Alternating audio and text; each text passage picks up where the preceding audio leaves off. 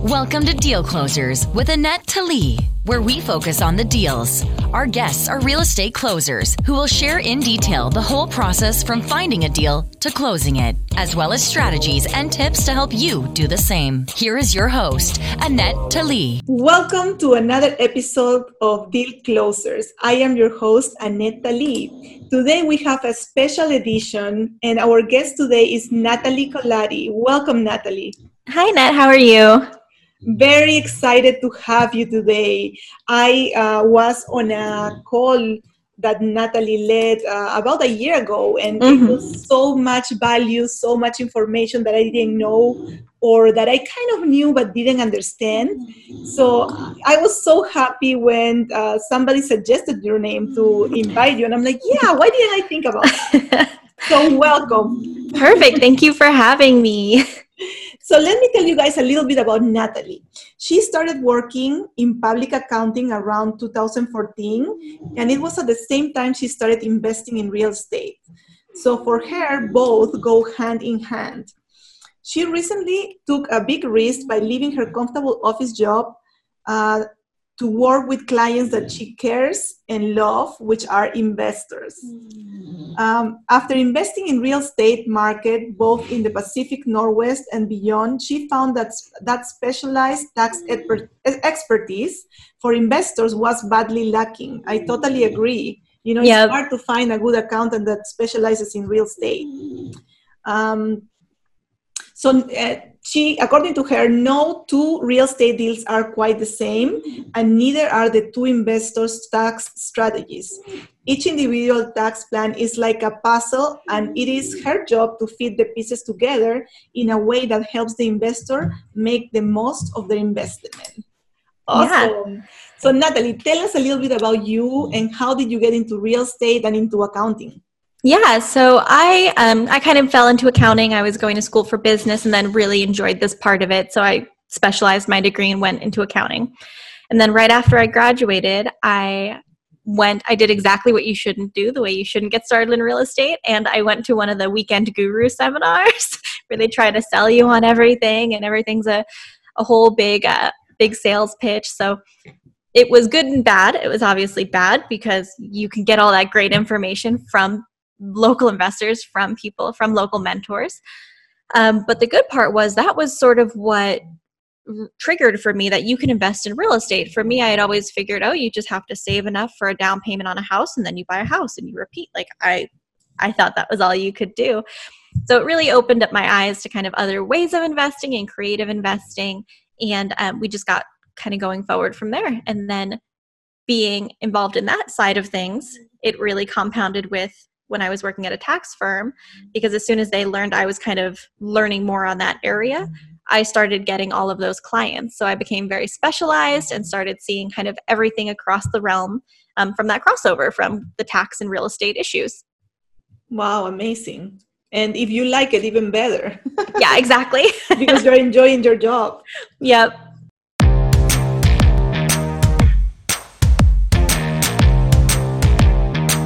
What are we going to talk about today?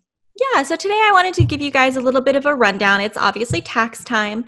So I wanted to try to clarify. I think a lot of people haven't ever kind of fully grasped the way their real estate is taxed, the impact of what they're doing, and how different deals can create different tax situations. So I want to just run through the way real estate's taxed, kind of what you'll look at depending on what kind of deal you do, and then some great ways to maximize your tax savings. Real estate is an area where there's huge tax benefits, so we want to understand those.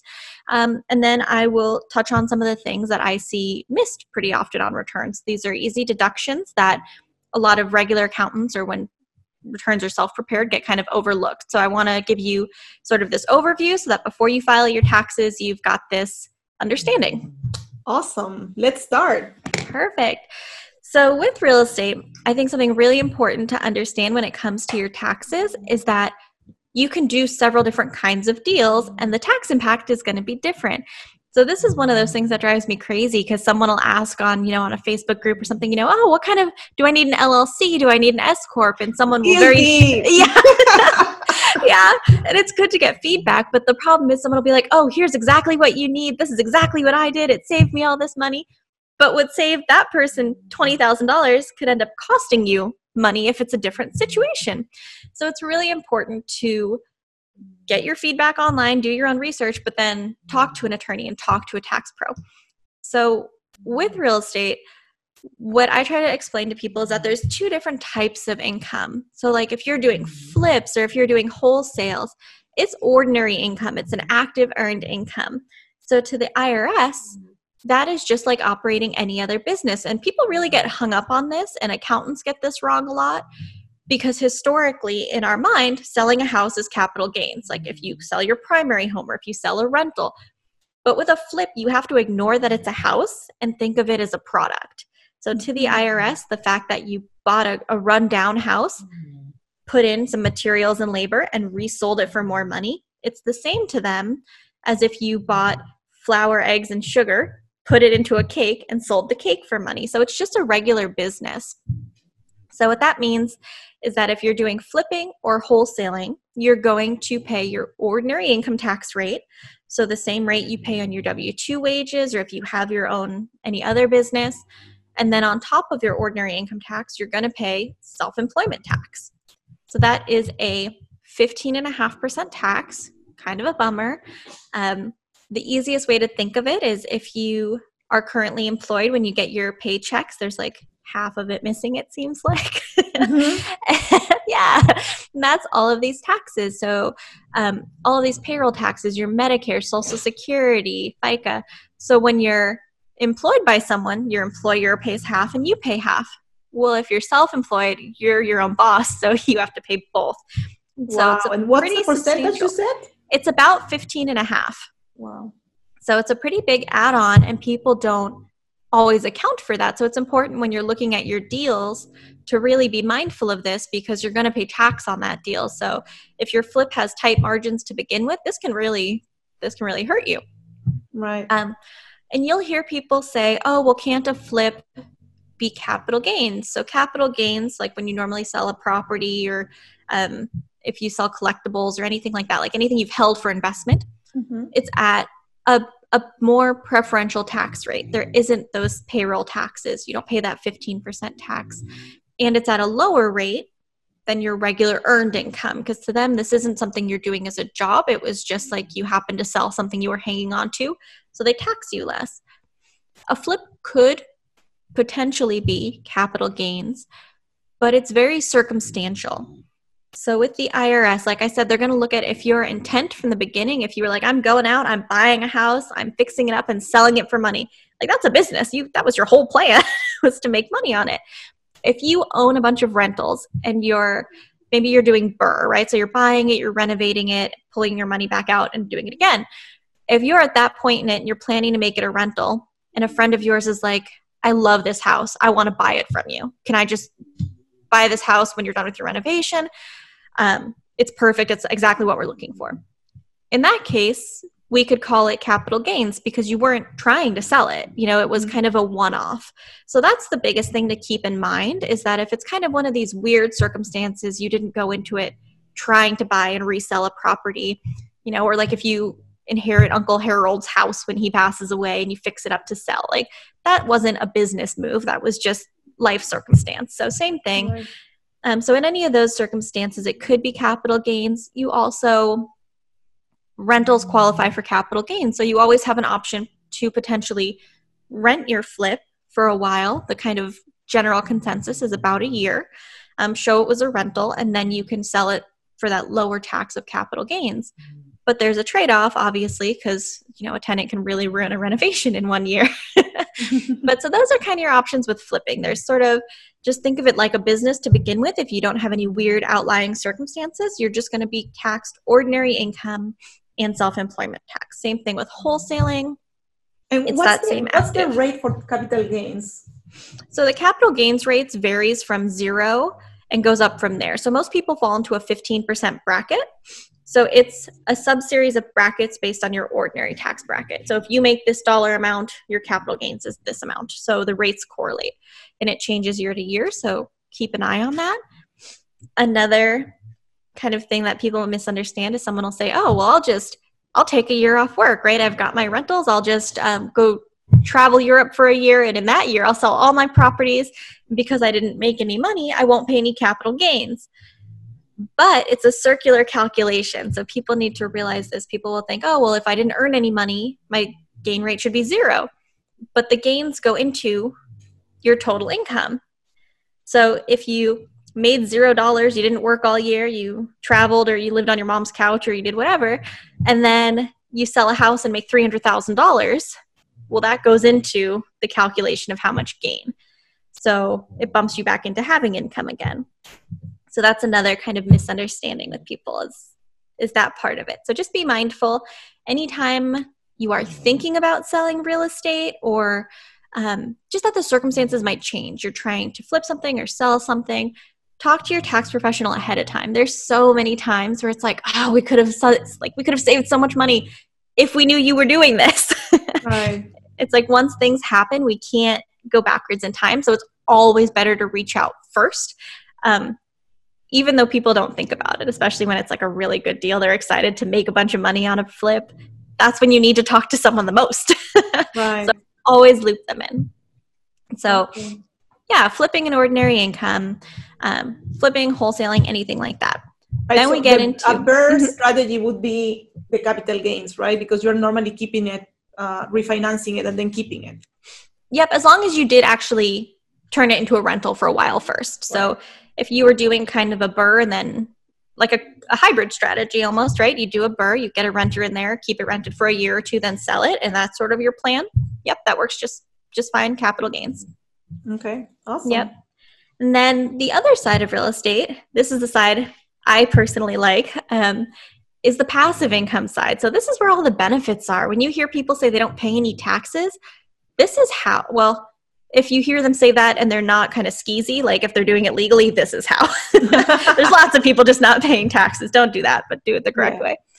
So with your rentals, they're passive income. And what that means is that any income they earn is taxed at your ordinary income rates, but you don't pay any self-employment tax. So you hear a lot of people who say, oh, I want to get rentals to replace my W-2 job, right? I want to quit my job and be able to live on my rental income. That means that when you're doing this analysis, the gross amount you need to earn is actually quite a bit less because you're paying less tax on it, right? So you need to earn less to take home the same amount. So that part is great to begin with. Yeah. Yeah. If you're employed by a W-2 job, like I said, you're paying half of those payroll taxes. That alone is, about 6%. Like most people don't get a 6% per raise per year anymore. Yeah. So that's a pretty big take home advantage. Yeah. Mm-hmm. So that's the first thing to be mindful of. On top of that, rentals, kind of an ideal rental will make you money. I would never recommend buying a property where you're going to lose money, but we get to take depreciation. And depreciation is kind of this weird thing. It's kind of misunderstood, but basically, if you buy a big asset, something your business is going to use for a long time, the IRS assigns a life to it because they try to match up your income and expenses. So they're like, well, if this is going to make you money for 10 years or 20 years or 30 years, we don't want you to deduct it all at once. You'll have a huge loss now and then owe a bunch of money later. Like, we want to try to match it up. So instead they say, okay, well, like a house, a residential house, the life is going to be 27 and a half years.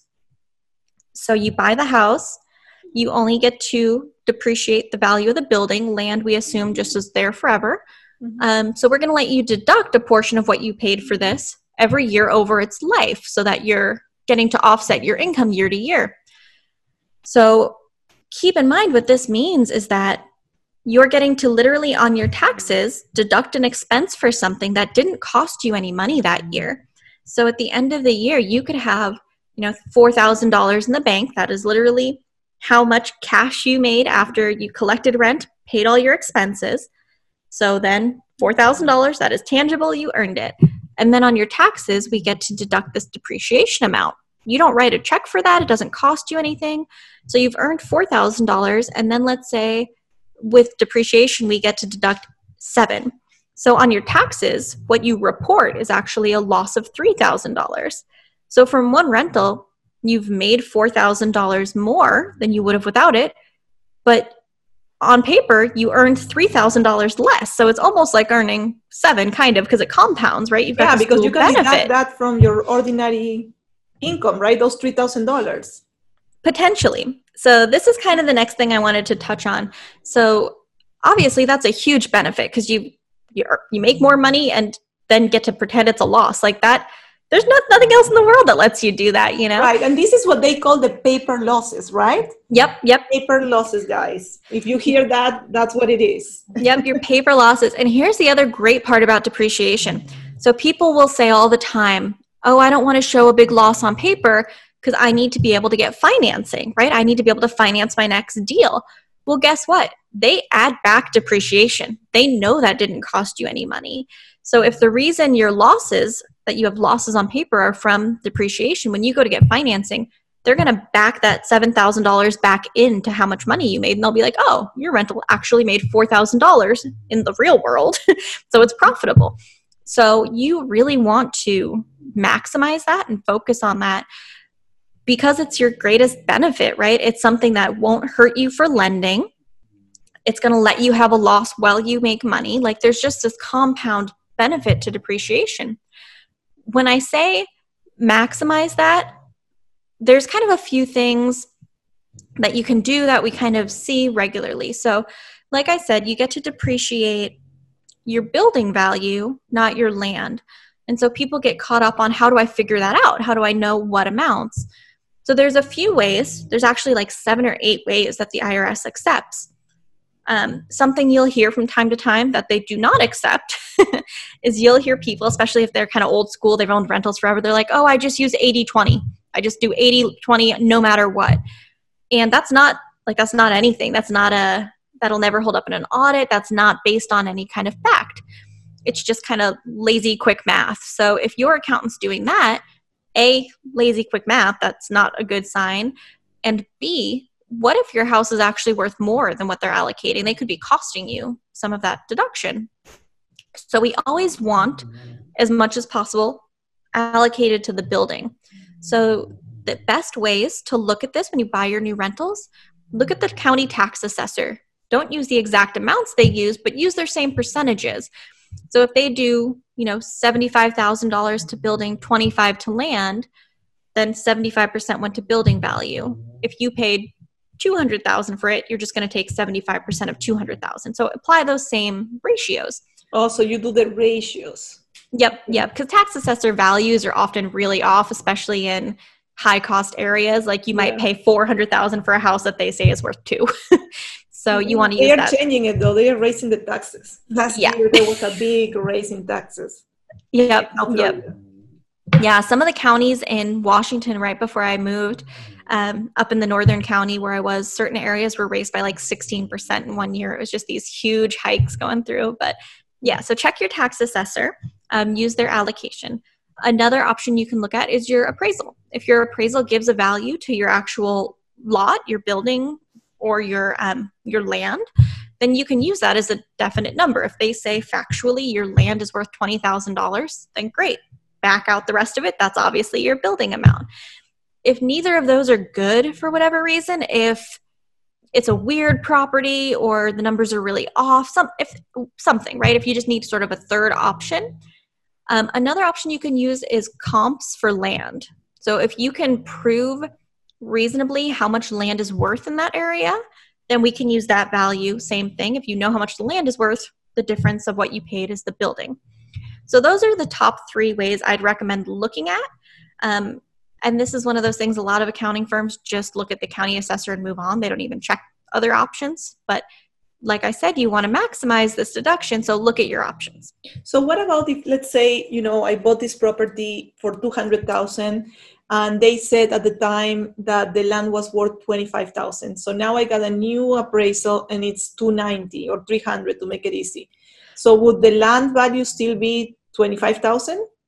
Yep. So anything that we depreciate, anything that's an asset like that, we have to do the value at a set point in time. So it's always going to be the year when it went into service. So we can't change that later. Mm-hmm. So even if you'll still you'll see this down the road. People have rentals for years and years, and like, well, you have to stay on that same depreciation schedule. So it's based on the value and the split when you bought it and when it was put in service as a property, as a rental. Oh, I see what you're saying. So you, even if it appraised at more, you cannot change that. Nope, correct. So, but what we do get to do is, so likely the reason it appraised for more is because you renovated it. So when you do renovations, we either get to depreciate those as well, so it gets added kind of to that value, or potentially expense some of it. And it depends on what kind of renovations you do, what's included, you know, if it's structural or not a component of the house, or if it's just finished or not attached. So that's another really important thing to kind of be mindful of, is when you're giving your accountant your tax information, don't just tell them, oh, I did a $40,000 renovation. Because if that's all the information you give them, they're just going to add it to the value of your house and deduct it over 27.5 years. But if it turns out that renovation included $10,000 worth of appliances, those aren't part of the house. They're not attached. Those could be expensed all at once. So would you rather deduct $10,000 today or 1/27th of it every year? So you want to be able to break out as much of your renovations as possible and provide that information to your tax professional. Absolutely. So with both of those, like you mentioned earlier, kind of circling back, so we've got all this depreciation, it gives you a loss, and then the question is, can I use that loss, right? Can I use it to offset my W-2 income? And there's 3 ways that you can. So the first way, so the reason you may not be able to, I guess, is that, like we said earlier, rentals are passive income. And so normally you can only offset passive income with passive losses. They're kind of their own category. But the IRS has kind of a few exclusions. So if you meet one of these exclusions, then we can use your passive losses to offset your regular income, your income from your job or from any flips or anything else on your returns. So the first way is what they call a small taxpayer exclusion. So if you're combined, it's actually a modified adjusted gross income. So it's going to be a little different than that line on your tax return that just says AGI, but it'll be fairly close. If you're married, if your combined income is under $100,000, you can deduct up to $25,000 a year of rental losses. Once you get above 100, it starts to fade out. And once you hit 150, you can't use your losses at all. But they don't disappear. You get to hang on to them, and they just what's called carry forward or roll forward till you have a way to use them. So if the next year you have some passive income, maybe you invested in a syndication or you buy another rental and it doesn't have a loss on paper, you get to use them.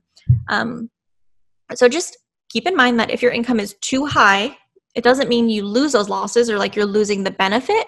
You just don't get to use it right now. So it's still important to try to maximize it when it makes sense. This is one of those things where you'll hear people say, oh, you need a cost segregation. It's going to save you a ton of money. Well, if you can't deduct your $4,000, it's not going to save you any money if you also can't deduct $70,000. Like, you need to make sure your circumstance makes sense and it'll actually help you tax-wise. So if you can't use those losses, they carry forward to a point when you can, or until when the property is sold. The other way you get to use those losses, and this is my favorite thing, it is a fantastic tax benefit, and you've got to be really cautious qualifying for it because it's such a good benefit. The IRS is they keep an eye on it. So it's called real estate professional. So this is a tax status where you basically, your full time is real estate. So if you spend 750 hours a year doing real estate, and this is the part that hangs up most people, and if you can't spend any more time on any other activities, any other jobs besides real estate. So if you work a full-time job, you probably won't qualify. Even if you don't, but you don't hit the 750 hours, you won't qualify. They require you keep an ongoing log throughout the year of your time, and it can only be your time spent on your current property. So you can't just like hang out on Zillow all day and look up properties and log your time. It has to be the management of your properties. So on my website, I actually have a log you can download to kind of track it, and it mimics the same log like an IRS auditor would use to kind of review your time. So it should keep you well covered if you stay up on that. But the reason this benefit is so beneficial is if you're married, only one spouse needs to qualify, and then there's no limit on being able to use your rental losses. So one person can keep working. They can make however infinite amounts of money. They could make $500,000 a year. Maybe they work at, Google or something, and you could be managing all the properties. Say you've got 20 rentals, you're putting in your 1,000+ hours a year, you're good, you've got it all logged. Now at the end of the year, like we said earlier, if your one property had a $4,000 loss, well, what if you had 100 properties? Like, it can really compound really quickly, and there's no limit. There's no limit on that. So you can basically at this point becomes an equation of, if I literally want to pay no taxes, how many rentals do I need to generate enough losses to totally zero out my income? And so you can adjust that however you want. Some people decide to go kind of like a lean fire or a fire early retirement lifestyle, and they pull back their expenses so that they can retire early. If you don't want to do that, if you want to keep making $400,000 a year at your job, you just need more rentals. So it's now just an equation that you just have to figure out for, how many properties do I need to make it so I don't pay any tax? And that can happen pretty easily. This is where cost segregation can really help you. If you qualify as real estate professional and you don't have any limit on those losses, well, if you buy $1 million apartment complex and you can separate out half that cost and deduct the full $500,000 in year one, and then just rinse and repeat. Every few years you buy a new large building like that, do the same thing over and over. You can sell it at year 5 when you kind of run out of depreciation and buy a new one. People, that's why anytime you see a syndication, they tend to hold properties for like 5 to 7 years. This is why, is because they're using up their depreciation on the front end. They take a ton of expenses, they sell it, roll the money into a new property, do it again. So you can do the same thing on a smaller scale or the same large scale. Oh, is that, I think I read on Robert Kiyosaki that he only holds on to properties for 7 years max. Yep. I really never understood why, but I think this is why, right? They are depreciating it, and then there's no more use for depreciation, so they sell it. Yeah, exactly. Because people don't think about that part. If you have a property that you're going to keep forever, right? You just love this property. It's in the perfect area. You're never going to sell it no matter what. You might not want to do a cost segregation because now you've taken all your deduction on the first 7 years, and come year 8, most of the time rents go up, like value goes up. So down the line, you're making more money with nothing to deduct against it. So it can put you in a worse situation. So that's why it's important to look at kind of your plan down the road. But that's exactly why, 7 years is sort of the common depreciation life on those shorter items that a cost segregation separates out. So once you deduct them all, you sell it and start over. All right. So for buy and hold people, they probably don't want to do a cost segregation. And for people that are not fix and flips, because that's different, right? But the people that are doing maybe burst strategies and are selling at the end, they might want to do the depreciation at the beginning.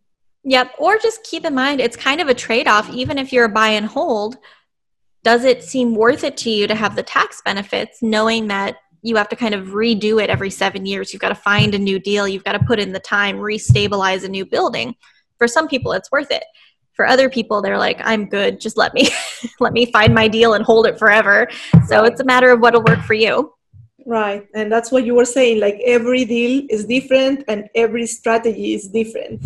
Yep, absolutely. And it varies person to person, because what you might be trying to do with real estate is different than what this other person is trying to do. So there's no one size fits all. It's figuring out how we can maximize your overall situation so that you can still get loans, so that you pay as little as possible, and looking at the next 5 and 10 years. Yeah. I just want to say something. If you are looking at this video and you're new to real estate, you got to watch it 2 or 3 times, because when I was watching your call a year ago, I didn't understand half of the things that you were saying, because they were not, I wasn't experiencing them. But now that I'm hearing all this information again, it's kind of clicking a lot better with me. You know what I mean? So, watch this video more than once for sure. There is so much great information. Yeah, tax is so tricky, and it's one of those things where it's hard to explain it and have it make sense because it doesn't make sense. Like depreciation doesn't make sense. It's a weird thing. So you might have to watch it more than once, and I apologize. No, I mean, I think it's just like, it's something so complicated that, you gotta, in order for it to click, and, you gotta watch it more than once. Especially, I am not a numbers person. So I have to, anything that is numbers, I have to like be very careful. Yeah, it gets tricky, but that's why having a good tax person is really huge with this. So it's one of those things where people will say, can I do my taxes on TurboTax or do it myself? Like, you could, yeah, but like one of the best parts of real estate is the tax benefits, and you don't want to step over dollars to pick up dimes. You don't want to save a couple bucks and then lose out on thousands. So be really careful with your taxes when it comes to this. I did try to do my taxes once on TurboTax, but they were already a bit complicated because we already had a rental. And I did not understand it. And I was like, you know what? I'm not going to make it. I still didn't pick a right accountant then, but... Yeah, that's another tricky thing too, is finding someone who really understands real estate. And most accounting firms will tell you all day long, oh yeah, we've got real estate clients, no big deal. But they don't know the nitty gritty of it. They're just going to take your numbers, put it on the form. That'll be that. So if you talk to them about like a cost segregation, or you ask them, can they help you create a 5-year plan to qualify for real estate professional, and their eyes kind of glaze over, then you need someone who's a little more specialized, because a lot of accountants just don't focus on this area. So like I said, real estate professional that's a huge benefit. If you can qualify for that, you can put yourself in a position to never pay taxes pretty much. You just have to figure out how many properties you need to generate the losses you need. The third way, and it's kind of a weird one, but so like we said earlier, if your income's too high, if no one's a real estate professional, you get these losses every year that you can't use. So even if your rentals have $10,000, $20,000 of losses, but your income is too high, you don't get to deduct it. And they're just stuck. They just get stuck with the property. So in the year when you sell a rental, all of those passive losses become available. And it's important to realize too that it's not just on the property you sell. It is any previous losses available from other properties as well. And if your income is under that limit, so here's a good example. So say your income's over the limit, no real estate professional, you make way too much money, and then in year 12 you go to sell one property. That property has had $70,000 of losses over the years that you couldn't use. Well, you sell it for however much, you now get to use that $70,000 to reduce your gain. That's already pretty good.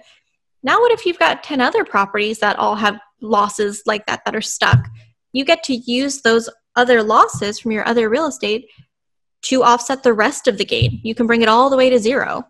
So, so sell those? Correct. Yep. The way the calculation works is that any previously stuck losses become available against a capital gain generated by real estate. So even if you sell 1 out of 10 and the other 10 have had these built up losses, we can use those. So you always hear about 1031 exchange and how to sell real estate tax-free. You have to use one. But if you're in this situation, you could sell one of your properties every so many years, use your losses, not pay any tax, trade into something else or trade into multiple. But it's a good way to be able to sell real estate and not have to follow the rules of a 1031 exchange. You could put the money into whatever. You don't have the timelines. So it's really kind of an overlooked benefit and not really strategized enough. Because like I said, it's one of those things where at a normal firm, each year they'll be like, oh, you can't use your losses. Sorry, like that's a bummer. But they're not going to sit down with you and say, hey, are you thinking about like this property is costing you money at this point. It needs a bunch of repairs, this and that. Maybe sell it, use all these losses, get $100,000 of profit tax free, put it into a better property. So you've got to look at this big picture. Another thing that's interesting is if in that year your income is below that $100,000 limit. So say it's been high for all these years, you couldn't use your losses. the year you go to sell a property, you're like, well, we're selling a property. Let's take a year off work and travel kind of thing. If you can keep your income under that $100,000 mark in the year you sell a property, like I said, you can normally use all of your prior losses. They're going to reduce your gain on that property up to zero, totally wipe out the gain, but normally you can't use any more. But if you're back in that bracket now where you can use those losses, you're under that 100,000. If your gain was, say, $50,000, but your total losses that have been stuck were 90, you get to wipe out your 50 and you can use the other losses of 40, as long as you can stay under that bracket in the year you sell. So this is another thing that people don't tend to look at, but it's one of those things where this is why it's good to plan and work with someone who's going to forecast out a few years for you, because we can look at that. We can say, hey, if you've been thinking about taking a year to travel through Sweden or do whatever, this would be a good year because you can use more losses, because if we have your income at this level, we can use this benefit. So it's really important to kind of plan ahead when it comes to the real estate and taxes. Not only, sharing with your accountant your real estate plans, but your personal plans, right? Because they can help you with those personal plans with your real estate stuff. Yeah, it's a multi-part, like all of it. We want to know everything you're doing, because what you tell me your goals are for the next few years is going to impact what we do. If you're like, I want to buy one rental a year, it'll just be nice to have them later. Versus I have people who call and they'll say, in 2 years, we want to take our daughter out of public school, homeschool her, live in an RV and travel the country. And we want to do that with real estate. Exactly. So that's the power, but we need to know that that's your goal, to know that you want to be that level of aggressive and be set up for that situation. Right. Absolutely. Yep. All right. So you share the 3 ways that you can offset your W-2 income. Yep. So one last question. On the third options, that when you sell, you can use all these stack losses. Yep. Do they get wiped out, or do you only use the part that you need? So let's say you have these 100,000 losses, but you only need 50. So if your income is too high, so if you're still in that income bracket where you normally wouldn't be able to use losses if you weren't selling one, if you earn $200,000 a year, then you can only use the 50. You can only use enough to bring that gain to zero. It won't let you go negative. Right, but those leftover gains, do you still get to keep them? The leftover losses that don't get used, yep, those are still there for the next one. Okay. So that's what I was saying, you can really build up these losses. It's sort of like having a piggy bank, right? You fill it up with little coins every year. You're not going to use one coin to go buy a vacation, but you save and save and save till you have enough, you use it, and you do it again. That's what you're doing with your losses, is banking them up. You're saving these little losses every year till you have enough to sell a property tax-free. You do it and use up some, and then you start building them up again. Yeah. Just refill and repeat. Awesome. Expert tips. Oh, I was just going to touch on things to make sure you grab for your taxes this year. So any deductions that I see missed a lot. Oh, yes. Let's talk about it. So that was kind of the last thing. So like I said, it's important to understand kind of that basic of how they're taxed. And I know that was sort of a lot of information at once. So on a simpler level, as you're filing your taxes this year, or working with someone, ask them about these expenses. These are things I see missed a lot, people don't think about. So the first one is books, right? Books or Audible. So if you pay for an Audible membership and you can show that most of what you're listening to, most of what you're downloading are all real estate, business, they're related to your job, you can deduct that, or we can deduct 70% of the cost. So keep that in mind as you're building your library of books on this topic, to keep track of that cost. Another thing I see missed a lot is we can always take, if you have rentals or you're doing flipping, we can always take a portion of your cell phone cost and your home internet. So even though it's your personal phone, you're also using it for business. So we get to split that. So make sure you mention that, because anytime we can take an expense you're paying for anyway and now give you a tax benefit for it, that's like a double win. The last couple of things, these are a little more tax heavy, but just to kind of touch on them, so run it past your tax person. So there's always this kind of question of if rentals are a business and for tax purposes and different things. So it's Internal Revenue Code section 162. So if your accountant asks about it, that's where to send them. But this relates to two different deductions. One is a home office. People will say, can I have a home office for my rentals? And the answer is, if your rentals rise to this level, like defined in this tax code as a trade or business, you absolutely can. And basically the gist of that tax code is that you have to be involved regularly with the intent of making profit. So it's not a really high bar, but it's very vague, right? It's not like they say a specific amount of hours or this or that. But if you have a business plan, right? Make sure even if you have rentals, have a formal business plan. You can find them free online, the template. If you have that, if you can show that each year you're doing things to value add on your properties, raising rents, like if you're treating it like a business and you're involved regularly, and regular is a relative term, right? That could be once a week, it could be once a month, as long as the properties are functioning. Mm-hmm. Then you can probably take that home office, and that's a great deduction, and it lets us increase your mileage because now anything you drive from home to a rental becomes deductible. It's from a business office to a business rental. The other deduction to look for is 199A. So this was new last year, and it's basically a 20% deduction on business income. So a lot of rentals may not have it because a lot of rentals have losses on paper, so it won't give you a greater loss. But if you have a rental that does show income and you look at your tax return on the page 1 and you don't see this deduction, ask your accountant. It's called 199A. It's also called the QBI, Qualified Business Income Deduction. So there's a safe harbor related to this that says like if you spend so many hours on your rentals, you can deduct it, but that's kind of gibberish. Ignore that. It uses the same rule. If you can just say that you are continuously, regularly involved in your rentals, they're a business for you, you qualify for this. So make sure you're getting that 20% deduction if you have a rental that showed profit on paper. So those are kind of a few things to just sort of look over your taxes, make sure they're on there this year, and ask your tax professional if they're not, and make sure you're not missing out on that money. Awesome. Let me ask you something about this. There's some accountants that don't like to use the home office because I've been told that they are more audited. Like when you use home office, yeah, kind of it like a red flag. The possibility of being audited. What are your thoughts on that? Yeah, so that was true. But in like 2014, 2015, the IRS released a notice basically saying, hey, we just realized half the world works from home at least part-time now. We have the internet and it's the future. We're less worried about this. So that used to be kind of a red flag because when you think about it, 20 years ago, we barely had the internet. No one was working remotely really. But now I feel like half of people have the option to work from home a couple days a week or totally work from home. So it's far more common now. So it's not as big of a red flag as it used to be.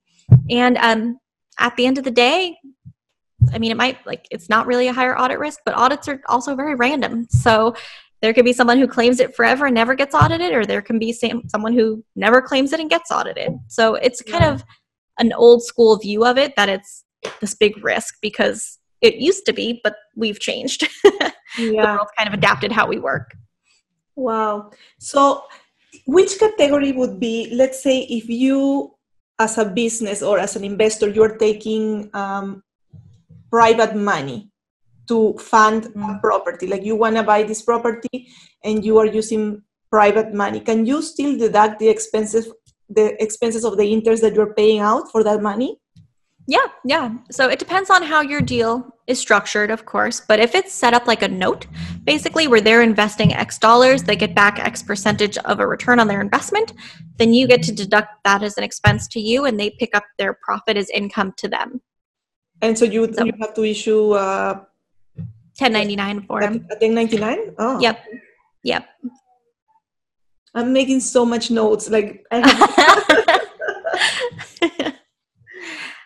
so much awesome information. I mean, my head right now is racing. I'm going to have to sit down and analyze everything that you've said. Yeah, it's a lot of stuff. In real estate, it's one of those things too where it changes so much. Like there's constantly people think of new ways to structure deals, new ways to set things up. So the tax side's always going to change too. So it's kind of an ongoing process. There's always going to be more to learn for professionals and for investors. And as long as you're open to learning more, you're heading the right direction. Absolutely. And I would love to have you again. I'm going to ask in the group and see like what are the questions that they want answered by an accountant expert in real estate, because there's so much more than what we discussed today. So where can people find you if they want to work with you, or they want they want you to look at their taxes? Or I know that you're a member of our group, so familiar more, so you can look her up there. And if you post a question in the group, she normally answers when about taxes. Yeah, that might happen less this time of year because I'm getting really busy. Yes. But the best place to find me is on the website. So we're a fully virtual firm. We're big on tech. We're big on automation, saving time. So you can always book a new client consultation. What that's going to do is it's going to let you book a phone call. It's going to let you upload your prior tax returns. So we'll get to look at those for you and let you know if you've missed out on any money. And then we'll send you over those notes. We're going to give you the feedback on the returns and some pricing. And we're set up where we don't do surprise prices, right? There's no like surprise fee later because you have questions. Like it's one price, because I want my clients, I want you guys to call with your real estate questions. If you don't call me and then do something crazy, well, it's already done. So that's the way we're set up so that I can stay in contact with clients and really be proactive with the tax planning throughout the year. So the website is kolotax.com, KOLOTAX.com. You can also find me on Facebook. Just feel free to friend me on there. There's also a Facebook page for Kaladi Tax.